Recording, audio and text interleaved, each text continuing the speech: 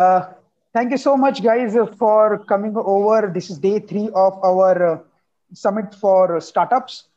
Here we are talking about CAs, IP lawyers, and investors. To a startup, need all of these three. And guys, the reason for bringing all of you together here is the current situation in the country and the world is a bit disturbing and alarming as well. And we want all of the people to stay safe, stay indoors. And while everybody is indoor and we are virtual, we thought of bringing all of you together on a panel where we can talk about different aspects of entrepreneurship journey. How can we take guidance from all of your journeys and help the people who are aspiring to be an entrepreneur or they are struggling in their journey, and how can they take help and guidance from your life experiences and make their own life better. So that's the basic agenda for the day. And thank you so much, all of you, Himanshu, Kushru, Rohan, and Vedant, for gracing the panel and accepting our invitation in these tough times. I'm sure all of you have taken out important time of yours. So I'll quickly introduce all of you now because I cannot remember each and every achievement of yours. I have a printout here, and once I'm done with this introduction, I'm gonna keep this printout aside, and all the discussion and everything apart from introduction is gonna be live. There will be no script, so to say here. All right. So let me just start with Himanshu. Himanshu Mandavia is a practicing chartered accountant and has been in practice for last 25 years. His practice of interest is tax advisory and structuring of transactions for Indian as well as multinational clients. So he's the guy who has been bringing a lot of funds to the Indian country, to the startup ecosystem, covering from different industry sectors. And he's currently focusing on venture capital clients and been advising a lot of domestic as well as foreign companies on structuring their funds and the tax and regulatory perspective. Himanshu has also been invited to a lot of international as well as national seminars, and he has been an active contributor in the professional journals which belongs to the CA community. So Himanshu, thank you so much for coming on board. We are glad to have you. Thank you, Brian. Thank you for having me. Next, we have is another seasoned, experienced person. It's Khushru Doctor, who's a founder of Tasha Tech Info Solutions Private Limited. Khushru has more than 30 years of experience in the field of information technology. Now, when I say more than 30 years of experience, that means he has been the guy who has seen the start of IT industry. So right from this inception of the IT industry in the country, Yeah, right from floppy drives to everything, I've seen it all. yes, yes. I mean, I don't know whether the people who are watching us had they even use floppy drives or not. All we have seen is at least a USB drive or the memory card to start with. But it's good to know that we have somebody coming from that time as well. All right, great. And guys, right now, Kushru is also a certified Scrum Master. He also teaches students about Scrum Master. He's a Six Sigma Green Belt professional, and he's also done a lot of courses on project management professionals. And because of his inquisitive nature and constant learning passion, he has recently completed diploma in innovation and design thinking. So here we have an industry veteran coming who has seen everything in the software industry, right from floppies to the solid state drives, which we call right now. And the guy is still learning continuously and just completed a diploma in innovation and design thinking. That's so great. One of the key thing which again I would like to point out about Kushru is that he has been selected as top 50 tech leader in technology sector in 2019. Thank you so much, Kushru, for being here. Thank you for We are having me. Thank you glad for that you having me. accepted our invitation. It's great to be able to share my knowledge with everyone. So thank you very much for giving me this platform. Excellent. Thank you. Thank you so much. Next we have is Vedant Gupta. Now, Vedant is a co-founder of Spring House Co-working. He is a workaholic and a true all-rounder. The reason why I say that he's an all-rounder is because he has vast experience in management, finance, accounting, compliance, and operations. I mean, with his energy and tactics, I'm sure that a lot of startups who come to his co-working spaces would always gain some other another tip to grow their business up. I mean, this guy has been all over. I mean, he has expertise in management, finance, compliance, regulatory things, operations, and with his energy and desire to grow quickly, but in a sustainable fashion, all of his startups who are working in the co-working space, I'm sure they would be gaining a lot from you, Vedant. So thank you so much, Vedant, for coming over. And we want Thank you to you. Thank you for having me. share your energy, share your secret sauce with everybody as well, so that all of us who are not right now present in the co-working space or the virtual working space of yours can still learn from you. Thanks again.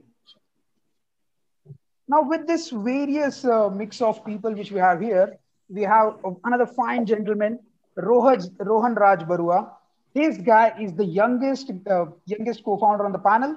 Uh, he graduated in 2016, and immediately after graduation, Rohan started Expand My Business, which is India's first managed marketplace for B2B services. He has also raised seed round of fundings from prominent investors. And with these innovative ideas, he is continuously excelling in growing the company and solving a lot of problems on a day-to-day basis. And his mission is to serve to 20 million SMEs of the country in going digital. Rohan, thank you so much for taking this initiative. I believe you are the true uh, you are actually helping our country's Prime Minister, Mr. Modi, to empower the citizen of the country with digital initiatives. And you are the one who's actually making things live on the ground. So thank you so much for taking up this initiative of digitization across the globe, across the country. And one more thing which I would like to point out here is which I liked a lot about you, is in his free time, okay? In his free time, people of his age would generally spend time on Netflix or doing clubbing or anything. But Rohan goes out beyond that, and he advises other founders who are starting new companies. He helps them to launch the companies and help them with their problems as well. He's a passionate about sports. I mean, we can see that you have an Arsenal flag there, uh, and he's all into adventures and different types of cuisines. Excellent, Rohan. Glad to Thank have you you so on the much for panel. having me. Thank you so much for having me. Hope I can give some valuable insights to everyone present. Thank you so much for having me. All right, excellent. So now, as I said, I'm done with the sheet. Now I have all the questions for you, which are going to be live with respect to what the answers you guys give. And we're going to be going through each other's journey very quickly. All right. So let me start with the guy who has seen the floppy disk and worked on that. So Mr. Khushru, you have been in the industry for quite so long. You have been a delivery head and of the software company called a Sybase for around 10 years. And then you started your own practice. You started your own firm, Tasha Tech Info Solution. What was your calling? And why did you start on your own?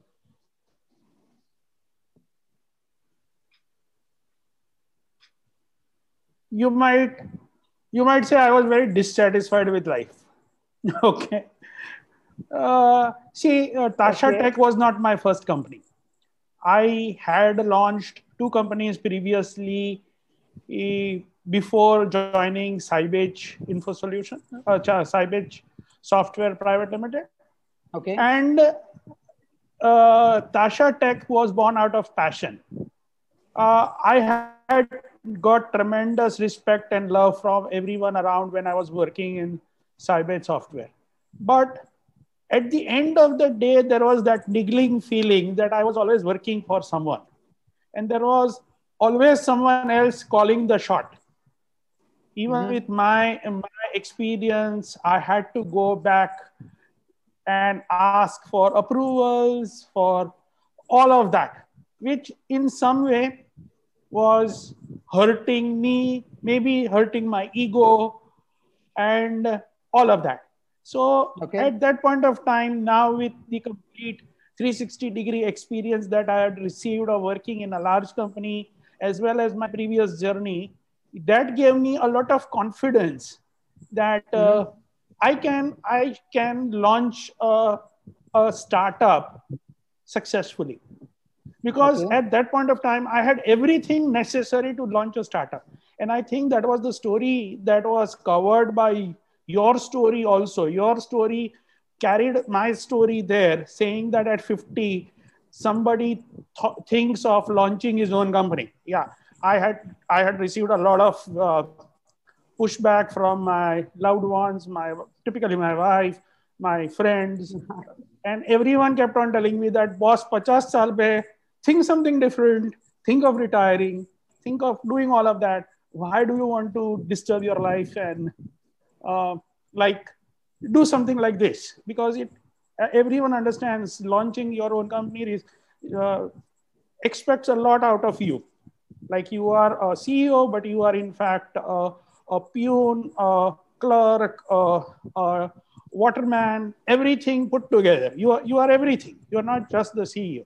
So it's not an exalted position when you are in a startup. You are doing everything, 360 degrees. So at that point of time, but I had this passion for uh, uh, doing something on my own, wanting to do quality stuff, do things where people are not talking roundabout, like talking straight. There is a lot of in IT industry. If you understand IT industry, there are a lot of things that are happening which are wrong. Like we try to complicate things, we try to make a huge thing out of small things.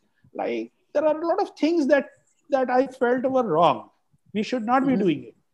That is where I came out and started a company. We are also starting a second company now, and which is Wow. the first company, Tasha Tech, was for IT services. We are now launching a company for products, for where we are going to work on only products for fintech space or some space.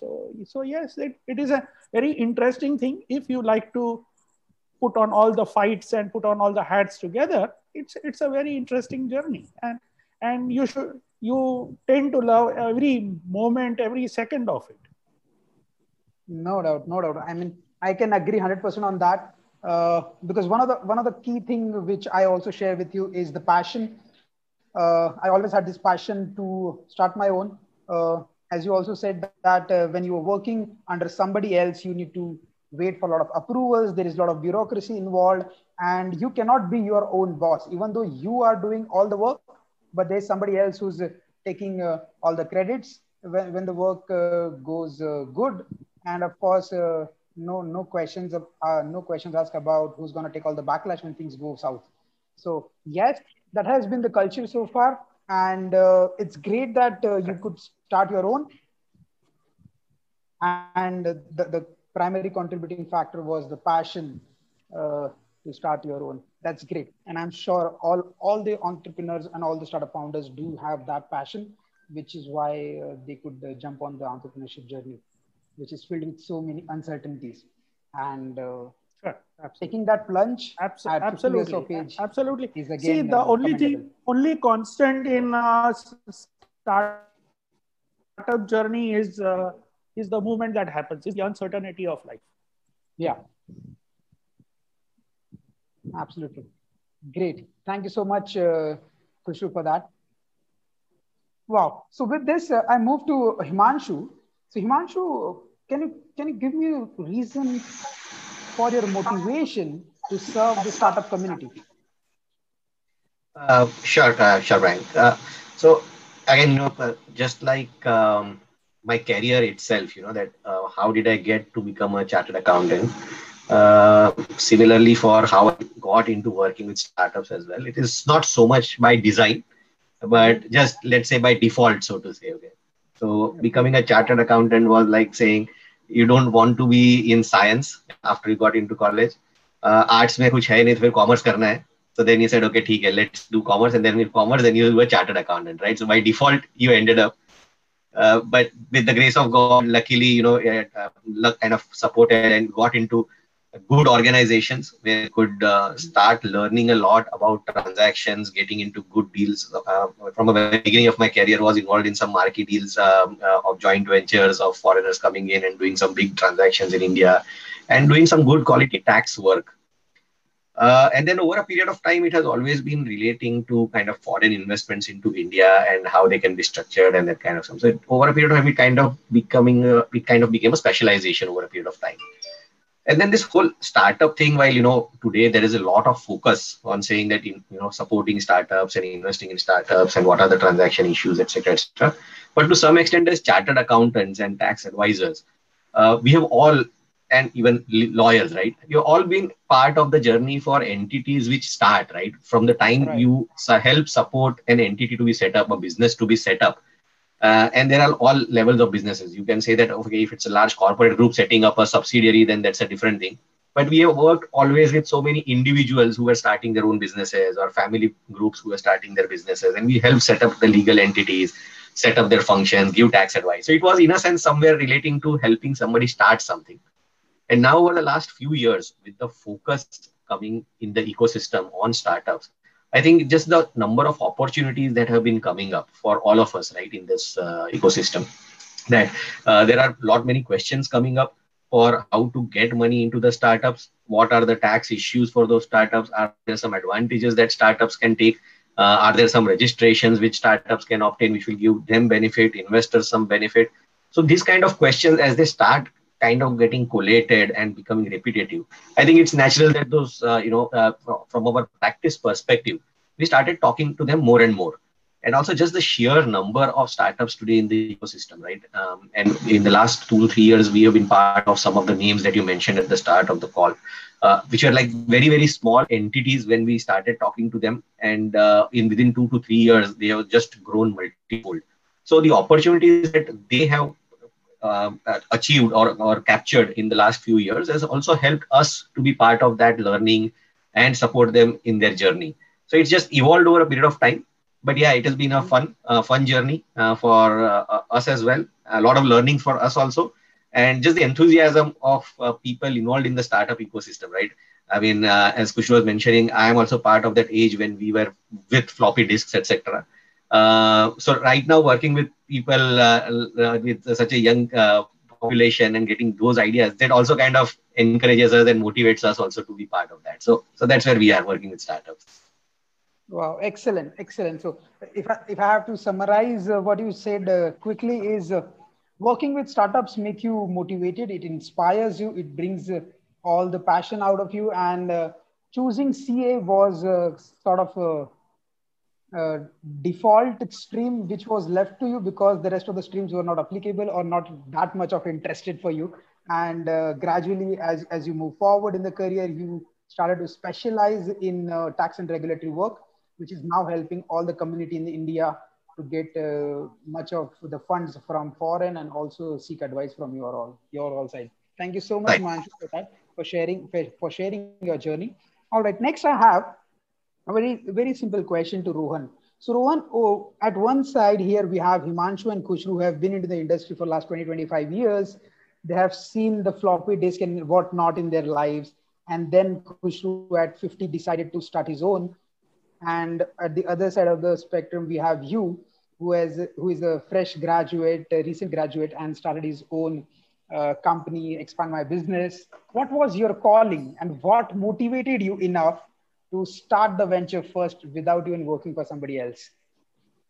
Okay, so again, it's there's a lot of credit to, I believe in evolution, right? It's a very big part of where we are today and where we have been in the past as well, right? So had people such as Himanshu and Khushru not seen the floppy disk, today we wouldn't be moving on to pen drives, we won't be moving on to cloud, right? It's because only when you realize the problem with the previous solution do you actually sort of come and think about new solutions, right? And in fact, even if you look at the startup boom that has happened in the last, in the last 8 years or so, maybe in the last decade, they are all solutions that are coming out of problems that were already solved before, but it's a better way of solving these problems in terms of helping the people that we're doing, right? So my calling to it, I can give you a very generic answer and tell you that, since a child I wanted to be an entrepreneur. It's actually none of that. Um, it's a self-faced problem, right? After college, when I was sitting for placements, and just when I had the general, just like every other engineering college, when everyone's sitting in the last year for placements and all, I felt like there was a little bit of a gap within me. I wasn't fully satisfied with the way that, how the entire sort of approach is happening. Like, I'm applying for jobs, I'm getting an interview, and then, basis on a piece of paper, I'm getting selected for what could essentially be deciding my next, 10, 15, 20 years. And that is actually when, I decided to take that plunge. So I knew my partner as well from college. And, it's a self-faced problem when we both realize that this is a problem that actually exists in so many different SMEs, and so many different people are actually facing this exact same situation. And the fact that there was no solution to this, that is what actually bothered us the most. The problem in itself was, it's huge. If I come and tell you today that if you're looking for someone to outsource your work, where do you go? There's no specific answer that everyone has. And the fact that there's no solution, considering how far we moved ahead in every other industry, how is there no solution that exists? And that is how it started, right? How our journey had started. So, in a nutshell, I would say that the fact that it was a self-faced problem, that was the biggest motivator. And second, also, always keeping, people such as Himanshu, Khushru, and veteran experience people in mind. It's them, it's their thoughts and ideas where the actual problem starts initially getting solved. Just because we are, born at in a later stage, and we have more sort of reach to technology, is what allows us to use that technology as leverage to further better solutions. And this is going to happen, let's say 20, 30 years down the line as well. When I'm 40, 50, you're going to be having the same kind of webinar with someone who's just graduated out of college and is 24, and they're going to be talking about the same thing. So I completely believe in evolution, and while we are solving new problems, we wouldn't be anywhere without experienced folks such as the people on this panel. That is my take on it. Excellent words, Rohan. You focused a lot on evolution and identifying the problem. So that is absolutely correct. I mean, I've read, one of the very strongest statements said by Simon Sinek recently was that people know what they do and how they do, but they do not know why they do it.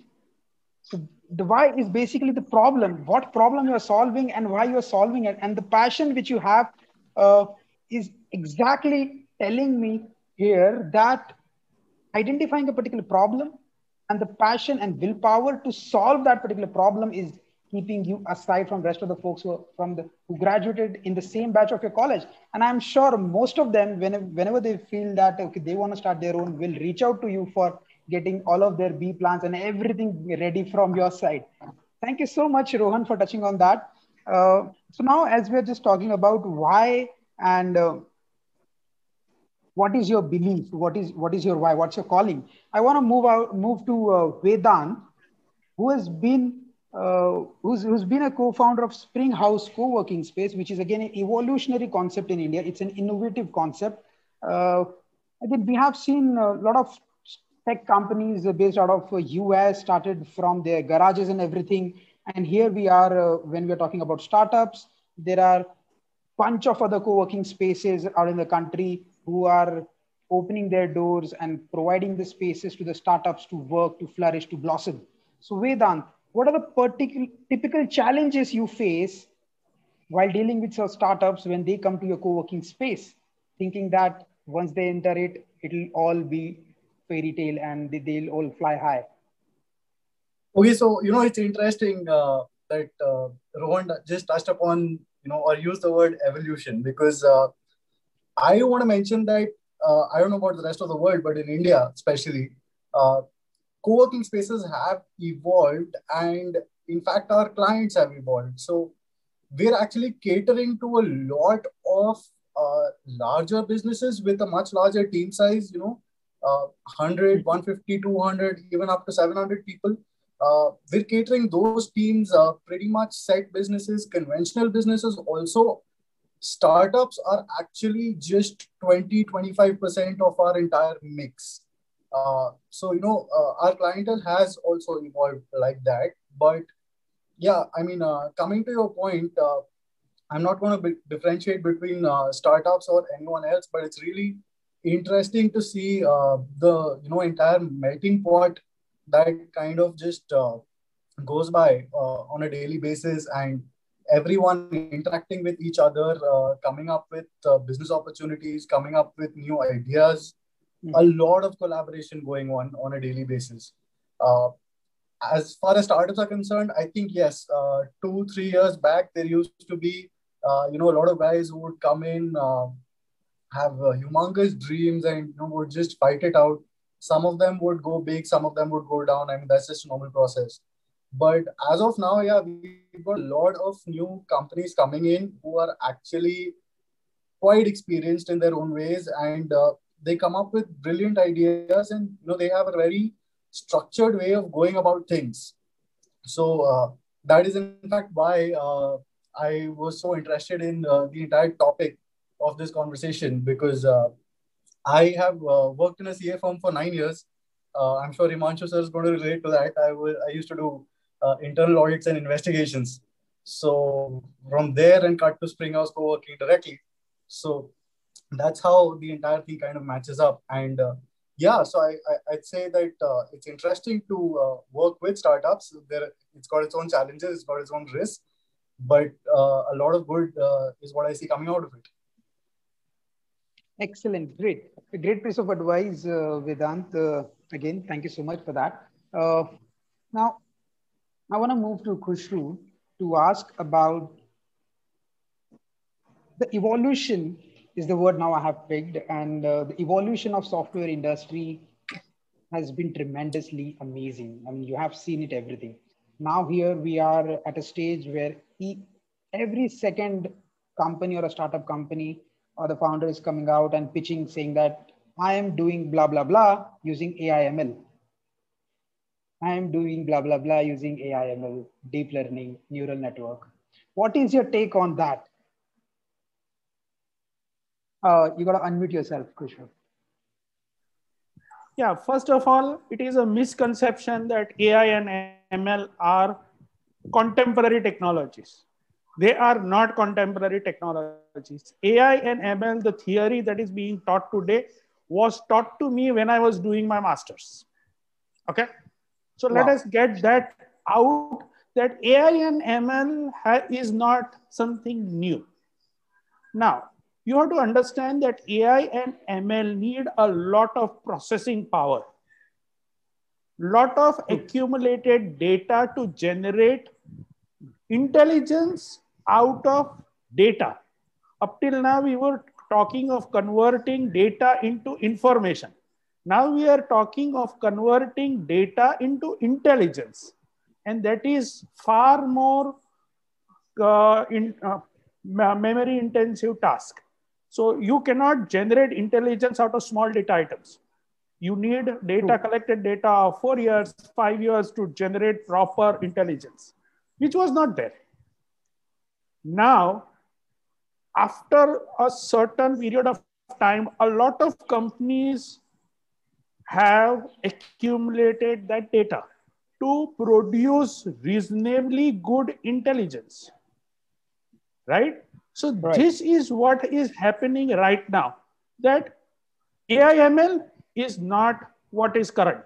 The same algorithms, same techniques, same things were taught to me when I was in ML. I remember doing an elective on artificial intelligence, and same book still exists. It is still being taught, same things. Okay, but right now we can implement it because we have cheap processing power and cheap storage capacity. Like today, storing a 1 TB data is like what? How many rupees? 10,000 rupees? 15,000 rupees? A hard disk. And 1 TB data, when we were being taught, 1 TB data drive did not exist, right? Correct. I remember buying a 4 MB memory stick for my first machine at 17,000 rupees, 4 MB. Right now, if I tell a millennial or a Gen Z guy that you have to work on a computer with 4 MB, he will not even smile at me. He will say, this man has gone crazy. right? We Right. talk about a processing power in GBs on our mobile phones, on all those things. So this is where the advantage has come in. Now we are sitting on troves of data, which can be collated, which can be correlated, and different complex algorithms can be made to work on that data, and that data can be processed to generate intelligence. Think about Google. How much of data Google is generating per day? Google is generating petabytes of data per day. Now, for petabytes to store petabytes of data, you need huge areas to store data. And that is what has kick-started this journey. But what happens in this field is that the word is being abused quite appreciably. We are many a times we are doing analytics, only analytics, and we are talking about artificial intelligence. Right. We are doing static query, static data retrieval, and we are talking about intelligence. There is a huge difference between all of these words. But what is typically happens in IT industry is you get a word, you catch hold of it, and then you fly with that word. Okay, so that is the problem here. Not all solutions that are coming out in the name of AI and ML are intelligence based. Many of them are simple analytics, where analytic solutions, informative solutions are being applied. Intelligence is not about getting information. Analytics is getting to make decisions based on the data. Okay, so that is where the problem today lies. Everyone has started. It usually happens. Everything has in IT industry. Everything has that years. Like at one point of time, we used to keep on hearing this word cloud. Everything was associated with cloud. For everything, we would say, "Oh, this is cloud based. This is cloud. This is cloud." Correct. Without understanding what cloud was. Okay, so yes, this is, but there are some great solutions also coming out which are really serving or solving real life cases in a excellent manner. Like in healthcare, I have seen some excellent solutions where intelligence is being used for the benefit of the community. Lot of good solutions are also there, but as many good solutions are there, there are a lot of shitty solutions also, which really do not deserve to be called intelligence or machine learning based solutions. True. We can see the frustration when people say that, okay, we are now using a path breaking AI ML technology in front of you, and the kind of lecture they would actually get from you because the same subject you have been taught way back in your masters. That's good to know. And yes, I mean, you've also touched upon very good point that a lot of path breaking technologies or the solutions, innovative solutions are coming out in healthcare and agriculture industry, and even in manufacturing. I mean, we are seeing so many innovative products, patented products are being coming out because what people do is once they conceptualize those algorithms and they know that this is how they're going to be solving the problem, they file a patent application to protect that across the globe and then license it out to other people so that the whole mankind can take benefit out of it. So yes, in software space, a lot of innovation is happening. A lot of patents are getting filed on each day for the underlying algorithm of the software, which gives you the intelligent information out of it with or without using AI ML. So thanks, Khushru, again for sharing your piece on that. Moving to Himanshu, here we are talking about evolution and innovation, how these companies are thriving great on their technology supremacy. As a CA, what are the challenge you face while valuing a particular startup who's backed with a patent or they have a path-breaking technology? Yeah, so this whole the concept of valuing a startup has been something which everybody agrees that it is something which nobody can define how it is being done, right? and everybody kind of reconciles with the fact that beauty lies in the eyes of the beholder is the statement which makes sense. So whatever is a new investor willing to pay from whatever his vision about that startup's activities or the likely success of that startup, and that is what he's willing to pay. So the old metrics of valuation, which we applied normally for all other businesses of saying that can we define some kind of an asset-based value or some kind of a future cash flow-based valuation, is all kind of gone out of the window right now. While of course for regulatory reasons, you still need to have certain valuation methodologies which are prescribed by law. For example, if you are getting foreign investment, then you need to have a valuation report as per the guidelines provided under FEMA. Or if you are taking any money or there is a secondary sale of any shares that is happening, then the tax rules require that the valuation is done as per certain methodologies. But generally, as a valuer for startups, I think most people are valuing it today based on the future potential of that startup. And that is, as we said, a very kind of loosely defined thing or something which is in the abstract, depending on the thoughts of the investors. And sometimes based on the market as well, to say that, there are comparables in the market and what are they getting valuations at, what are the multiples that they are talking about. And they are all like huge multiples, right? They are not our typical like 20 multiple of the profit, because there are no profits, first of all, to start with. So it is all based on a revenue multiple or a customer number and those kind of metrics that are being used.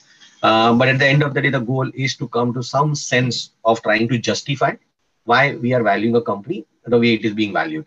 And then depending on the stage of the startup, right? Today, there are startups which have raised capital from multiple investors in multiple rounds. And the capital is itself a complicated cap table if you look at it, so different investors come in with different rights at different points of time. There is typically something called as a distribution waterfall or a liquidation preference that gets negotiated by every new round of investor. So while a company may be valued in a particular way, but some of the shares may be valued slightly differently as compared to the overall company valuation. So while the total value may be the same, but the share value for one investor may be different than the share value for another. And there are different methodologies that are available to try and justify that valuation. So for startups, while at a very, very fundamental level, it can be a very simple valuation. And as per the foreign exchange rules, if you are setting up a new company, you don't even need a valuation. You just say that, okay, this is a new company and this is the value per share, which is just the base value. But from a commercial perspective, there are multiple ways of valuation, and it is all dependent on the stage of the company and the future value that the investor perceives. The full future value the investor perceives. All right. And what about the role of IP assets? For example, patents or trademarks. Do they also attract some investment, or do they help investor to put some more dollar or put some more zeros to the check? Certainly. I mean, IP is whether it is a balance sheet IP that some startups or some companies have account for it and put a certain value to it and keep on adding to it based on the efforts, like a software company or a product company that is creating something. Or even a know-how IP, right? Today, with so many SaaS companies that, you are creating a process, you are creating a know-how, which may or may not be on the balance sheet, but just the intellectual know-how that the company possesses is what is valued. And that is actually the value that the investor is paying for, right? Today, of course, the people, the persons running the company, their own value is one thing. But also this know-how that is generated over a period of time, the learning experience, whether you capture it on the balance sheet or separately, is something that is always a value intangibly that is taken into account by the investors. Plus, whenever there is any transaction, so today what happens is that in many cases, you might have seen that there are a startup which may be set up in India. They may be thinking of moving to an overseas jurisdiction and setting up a shop there because to attract other foreign investors to expand overseas. And one question that always typically comes up is that if I do need to migrate my IP, that whatever is the value that I think it is worth today, if I have to migrate it to an overseas jurisdiction, then how do I transfer it and what are the issues around that? And then we do need to get into specific IP valuation if that is already on the balance sheet and if there has been a discussion on valuing that IP in some shape or form. So if you're transferring that, then certainly India will expect that somebody will pay for that value, and then you need to get a proper registered value that IP. But otherwise, as part of most transactions, this is kind of baked in into the overall valuation, whether you call it goodwill, whether you call it know-how, whether you call it as technology, whatever way you call it. But somewhere or the other, I think this is the key ingredient, especially for startups, which is deriving value for everyone. Right. Excellent. I mean, we do not still have some set methodology to derive a proper valuation for it. And you rightly pointed out that the valuation lies in the future growth in terms of what the investor feels for that particular company while he's putting his money out. So that's great piece of advice and many technical informations, Himanshu, you gave out. I'm sure people who are watching us or would be watching us post this session would love to take notes from your thoughts. Thank you so much, Himanshu, for sharing that. Vedant, so you have been running this co-working space, and there are so many startups around you. You would be seeing some startups failing miserably, some of the startups flying high. What piece of advice as a co-founder of the co-working space do you give to the startups who are failing miserably? You are on mute, Vedant. Sorry. I'll start from where Himanshu sir left off. Is that it's true. A lot of the value that is associated with any company which is being funded is intangible, and there is no black and white method of measuring it, especially with the learning curve kicking in. And what we've realized in speaking with a lot of our members is that there are a lot of people who are running behind valuation in general without actually focusing on the core business. And what happens in that scenario is that as a startup, in their heads, the value of something is bloated multiple times as compared to the value that is associated to that know-how by any external. Another part is that a lot of times, a lot of this intangible know-how, these startups are not being able to communicate that to a potential investor. They're not being able to send the message across, or send the right message across in the right.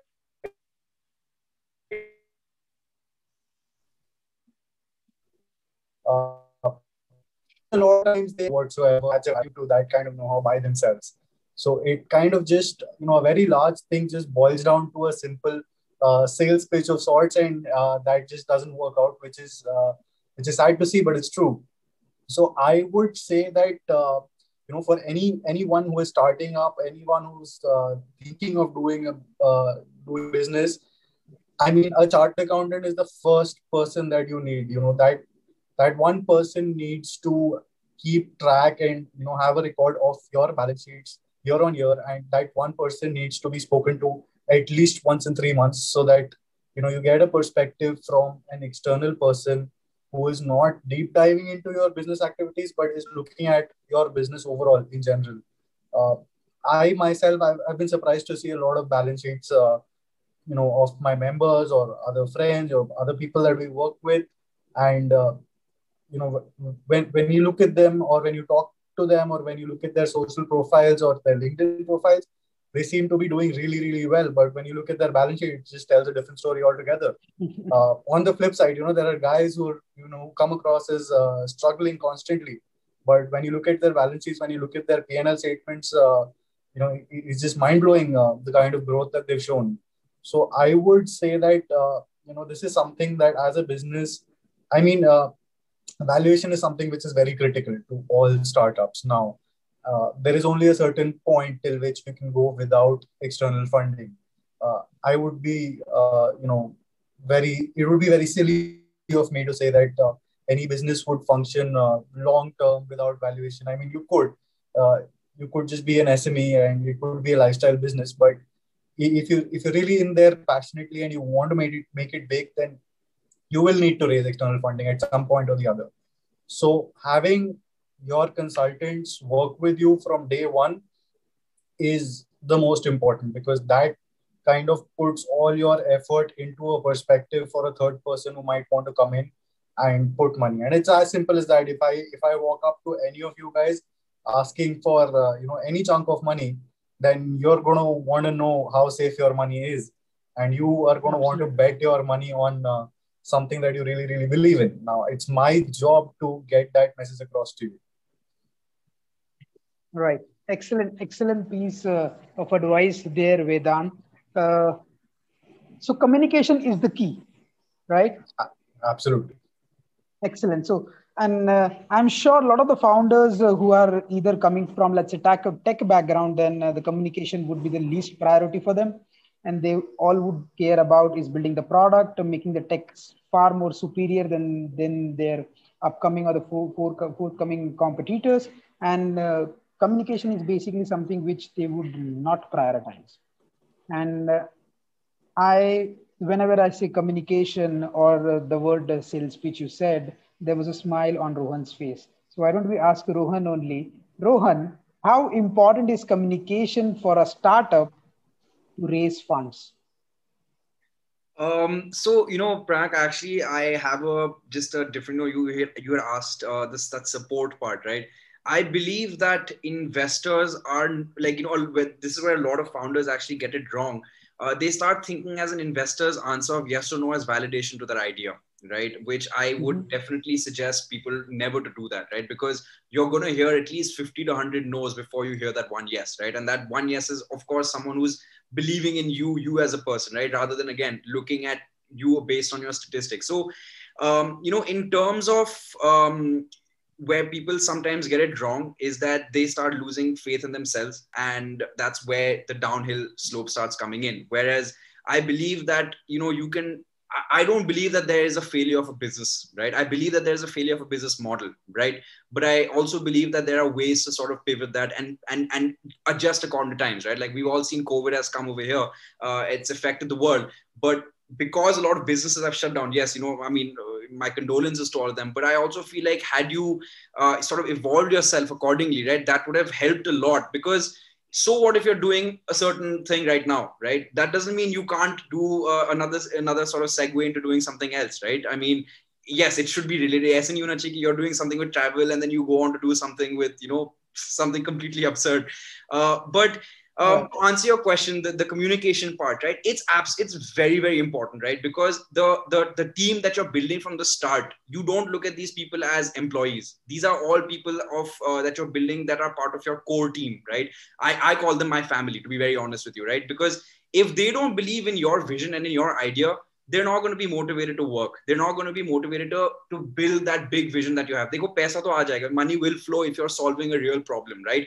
But if you don't have the support of the correct people, of the correct team, it's going to be very difficult for you. So communication with your team, I would say that is number one. Because if your team believes in you, I agree with Vedant when he says that investing definitely gives you that kind of rapid growth to market, the kind of scale. You do need that, right? Because nowadays, the rate at which competition is coming, you may need external funding at some point to beat that competition, right? But it's not the existence of your business, right? So first, communication would be, in my opinion, the team, right? Motivating them, making them actually believe that the problem that you're solving is real, right? Because that is when their passion comes in. Second is the kind of communication that you have with the people, your support system, be it your family, be it your your CAs, your lawyers, any one of those sorts. Because again, if you don't like these three CAs, doctors, and lawyers, right? These three are the people that you should never lie to, because these three are the people who can always sort of make sure that what are the sort of consequences. So I would say be very truthful, be very transparent, even when it comes to investors, even when it comes to your team. Be as transparent, as honest as possible, because I've seen that even though my years of experience are very little compared to the people who I'm speaking with right now, but trust and transparency goes a very long way, right? When you're working with a pure belief of what you're solving is real, and that comes out in the kind of conviction of what you're talking about. I think that makes a very big difference. So communication, being honest, being sort of transparent, being reliable. I would say that these are very, very, very important, regardless of who it is you speak to. Yes, the pitch changes a little bit when it's a team, lawyer, and an investor, but your underlying motive should be that, in my fair opinion. Excellent piece of advice again, Rohan. You focused a lot on the value system, a lot about integrity, honesty, and of course, having the belief and considering your team as your family, which is the most important thing. I mean, if things are going south, your family members will stick to that and they will help you go north. I mean, there's no question about it. And if the tech team, let's say, if your founding team becomes that family to you, then no wonders you will touch wood never see the downhill. And thank you so much for bringing this secret piece of advice again with so much passion and enthusiasm, Rohan. All right, next. Khushru, here we are talking about multiple things. I mean, we are talking about value system. Rohan also touched about pivoting the system a bit. So when you advise a startup or when some startup comes to you asking that I'm having so and so problem in the technology, how can you help? So what are the typical things which you advise to a startup who's in the tech domain and is struggling? You got on mute. Yes. Yeah. So the fundamental thing people have to understand is today everyone wants to create a startup. The government supports are amazing. There is a lot of funding available, very easy funding available at many a times. But everyone wants to be a startup and have a $1 billion valuation. I hear this thing quite often. How do I reach $1 million valuation? How do I reach 100 million valuation? Now people have to understand that when you launch a startup, the first and the most important thing is not technology. What business problem are you solving? Okay. Now take for example WhatsApp. WhatsApp has a $19 billion valuation. If you take a group of 5 any college interns and tell them to develop the whole concept of WhatsApp, they will be able to do it in around few months, the whole WhatsApp. Right. So what WhatsApp is not technology. It is not a technology solution. Though we consider it a technology solution, there was a need for people to interact easily. And it did that. It solved that problem. Right?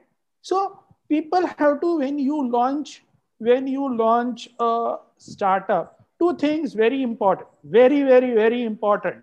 And every startup owner has to evaluate himself or herself against that is what business problem I am solving, or there is a solution that exists and I am making it better. Many a times what happens is people piggyback on a problem. There is already a solution available, but there are shortfalls in that solution. So people take it a step forward. So that is the first and most important thing. And second is stick to your area of competence.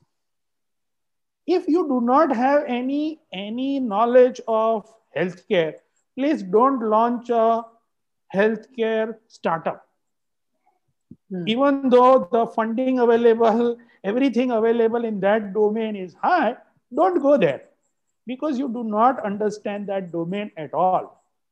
And if you do not understand the domain, you will have to be at the mercy of external people to help you solve problems. So typically when I see, there are 2 things you should understand. For any solution right now, there are 2 things. When we talk about startup, typically we talk about is from a perspective of technology. So either you have to be excellent at technology and then take somebody's help to solve a business problem, or you have to be excellent at solving the business problem and take somebody's help to solve technology. There is no third option available, right? So it is very important. And yes, we talk about valuation, and like Himanshu very correctly said, that the beauty is in the eyes of the beholder. Typically, I have never been able to understand how valuation happens today. Because when I look at Cred's valuation, or I look at Swiggy's valuation, or I look at Byju's valuation, it it befuddles my mind to understand how they can be valued at this level, how they can afford a Shah Rukh Khan or a whatever, whosoever is advertising, how can they afford that? So literally, I've been in this industry for 30 years. I understand a little bit of this industry, but in this current scenario, this valuation game, I am not able to understand at all. So what is it these companies have? I want to find out, and this is one of the questions I am going to ask Himanshu a little bit later. Is how do you arrive at these mind-blowing numbers? So my take on that. Still, people might say I'm a little bit old-fashioned or old generation, so as to say, but this is what it is. Focus on your business problem that you are solving and stick to your area of competence. Those are two things that any startup should have, whether it is IT startup, agriculture startup, IoT, all those, anything. Superb. Focus on your business problem and come up with a solution to solve that business problem. And you don't even need a pitch then, is what Kushu is saying. So excellent. I mean, yeah, even when we deal with all the clients who come to us saying that, okay, I'm dealing in so and so business field, and I'm coming up with this and this solution, we always ask them one single question, which is what problem you are solving. Is the problem technical or it's a business problem? If the problem is technical, how you are solving it, what technology using it, and how this technology is helping to solve it. If it's a business problem, how the technology is playing the role again, and how are you solving it? If the inventors or the founders or the promoters know the answer of these how parts, then they have a very good quality patent application out of it. They have very great innovation. But if they do not know the answer of this question, then we ask them, please go back to your drawing room and come up with the answer on why you are solving what you are solving, right? Because it's very easy to answer what part of anything which you are doing and also the how part to some extent, but why comes from within. So unless and until you as an entrepreneur suffering from that particular problem in the business domain or in the day-to-day life, you cannot answer why. It has to be very personal as well. Excellent piece again, Kushu, Rohan, and Vedant again to bringing. Himanshu, I'm gonna just ask you two things. If you want to give an advice to a startup from a CA's perspective or from the lens of a CA, what would be the two things which you want to share? Two golden things. I think one thing at least certainly would be that keep compliances at the back of your mind, while you as you said, when somebody's starting and people with a passion to deliver technology to create something new in this world will always focus their efforts or their time on their business, right, or on this creation, and which is rightly so. But what we have seen in so many cases is that because there is only a focus on those technical or business aspects, some of the basic things about how the entity is created, what filings are required, how the accounting is being done, they are small things at the initial stages because the company is small, the activities are small. But those small things, if they are not taken care of initially, it takes sometimes a lot of time to reverse those in future after you have reached a particular stage. And by the time you're fundraising or you're at a stage where you've grown to like 50, 100 employees, and suddenly you realize, oh, that basic thing was not done and now I have to reverse it, takes up a lot of management bandwidth to get things undone. So that is one thing which I think, people should keep in mind. And again, they may not spend their own efforts on this, but just ask someone else to look into it. Like again, appoint a third party CA. You do not have a CA on your payrolls itself, but any advisor, etc. At least some basics, if they can be taken care of, I think it will help smoothen the processes going ahead. Excellent. And the second thing is, I think just tuning into what Kushu and everybody else mentioned, that today there's a lot of hype around, let's get this valuation done, let's get this structure done, let us do something outside India. I think all of that, while it sounds very nice, but it brings with it a lot of complications from a tax and regulatory perspective. So just keep in mind your bandwidth and your capability to deal with those complications. When you talk about changing your structure or trying to say that, okay, somebody else has done this, so why should I also not do it? I'll get two more good investors and I will create a profile. It can take up a lot of time in managing those structures, especially, when people say that, okay, I will set up a structure outside India, because that is what many people have done and successfully done it. Right. In some cases, it becomes challenging to justify that structure. If you are completely focused on India, then why do you need that structure? How are you going to run that structure? Will you have people outside India to manage that? And then if once you set it up, then again, undoing something like that is very, very difficult. So any such structural decisions, I think people should be just a little cautious. Just take into account your capabilities as well, and where do you want to focus your energies on.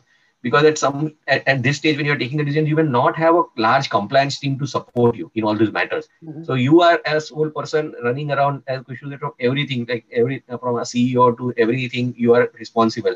And when you get your time divided into compliance matters, I think that's not the best use of your time. So I think try to keep it simple where required. Of course, at some point, you will need to get into that at some point of time when you're large enough, and there will be that pivot, right, where you will say that, okay, I'll let up a better structure, I will move into something more. So one can think about it, but just be cautious that when are you taking that decision, when are you pulling that trigger, and focus on compliances to some extent. Excellent, excellent. I mean, these are the 2 points which often the founders do not pay attention to. Their primary objective, the day they start their own company, is get more people, get more work, get more billing done, and let's spread the word. And compliances and of course the structuring part always takes a backseat. And thank you so much for bringing this matter home. You have rightly hammered this topic. So great to have your valuable insights here, Himanshu. Thank you so much. So now, as I promised earlier to all of you, the floor is open. I'm going on mute. You guys can ask questions. So here we have Kushu's hand raised already. So Kushu, over to you. So Himanshu made an amazingly valid point that compliance is the key and the penalty for non-compliance is very high. Okay, you have to understand that if you do proper compliance, you will be able to save a lot of money, and there will be a lot of financial as well as non-financial benefit coming out of doing this compliance. For example, very simple thing, that getting yourself registered as a startup. The first phase is very simple, but first phase does not give you any benefit. It is typically the second phase and the following phases that gets you benefit. So many a times what we do, or what I also did, the mistake that I did is just stopped at the first phase. And then I went to my chartered accountant and told him that, okay, can we claim our tax benefit out of it? And he said, no, we cannot claim any tax benefit out of it because you are not registered for the second phase. So first register for the second phase and then claim the tax benefit. So getting a good chartered accountant company to, and let me not just say a chartered accounting firm. When I say a chartered accounting firm, I mean a lot broader, because chartered accounting and company secretarial work are both interrelated. And both of these functions are absolutely necessary for you to function smoothly. So it is not just a CA, but a CS, a company secretary also. There are a lot of secretarial work. You register your name, you file your director's reports. There are a lot of these small things, but you fail once, and the penalty is very high. Like, people are not aware. You have to file a TDS by a particular date. Not filing a TDS on a particular date, your penalty is very high. You have to file your tax returns, your company tax returns by a particular date.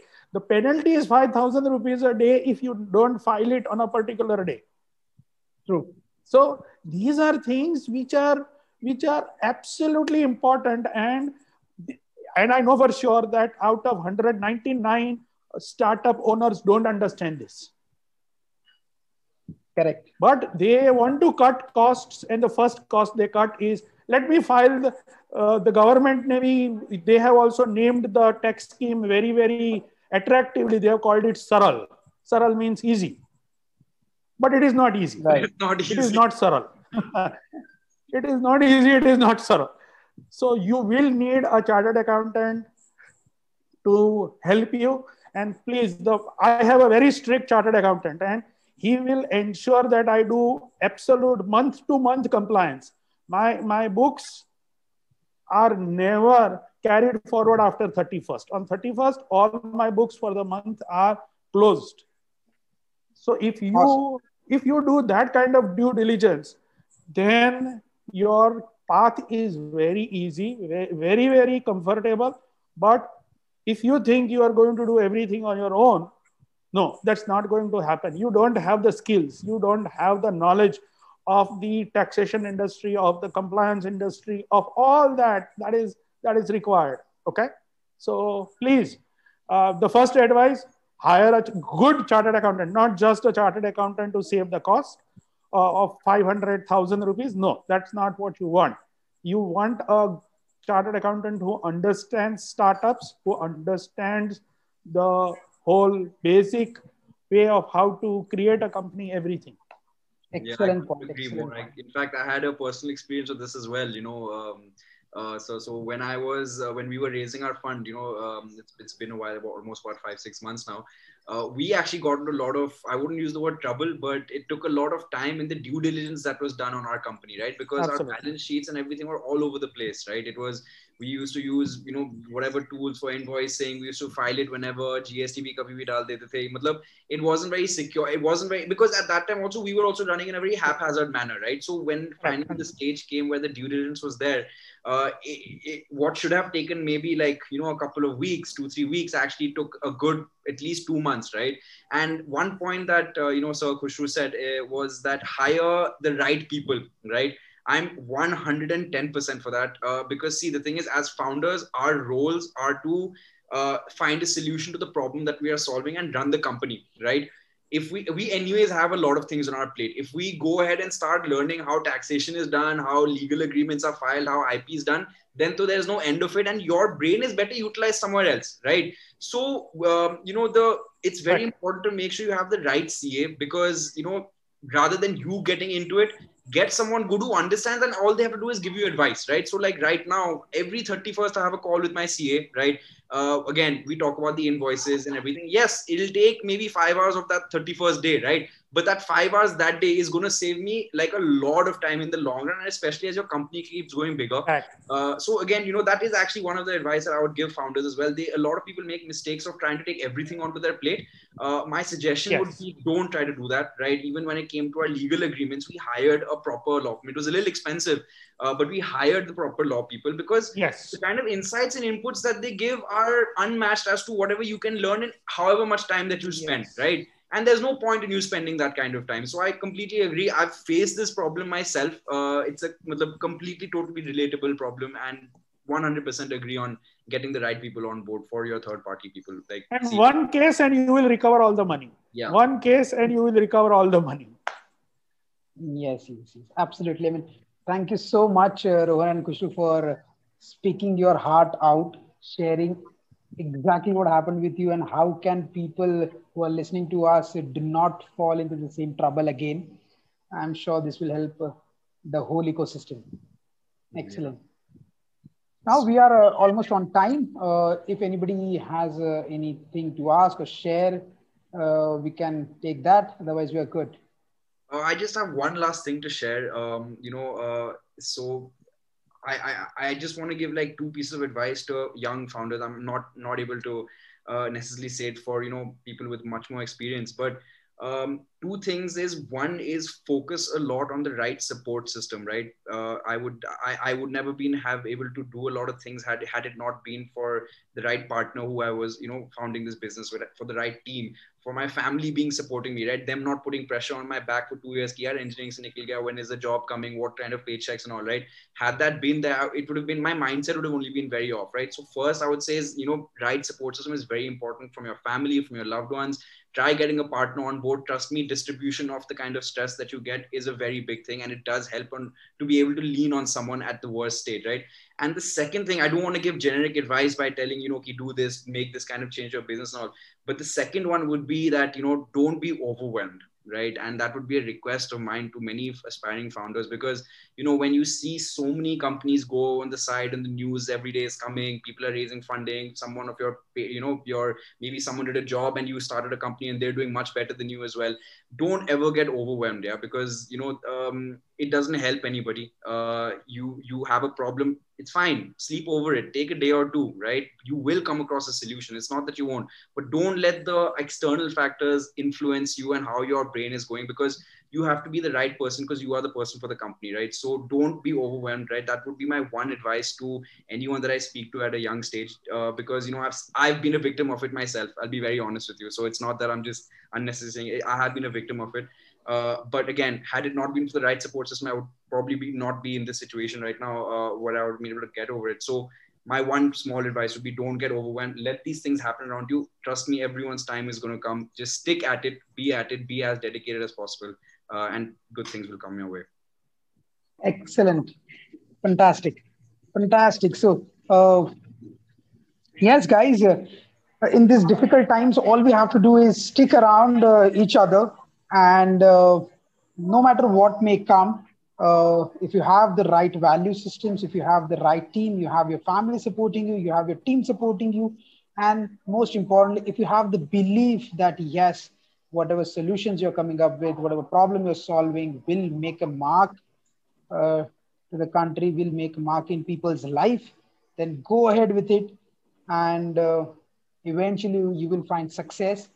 Never get overwhelmed by somebody else's huge amount of valuations that is there, because as Himanshu said, beauty is in eye of the beholder. So you would also get one when the day comes. So just keep hustling, keep pushing, and let's make the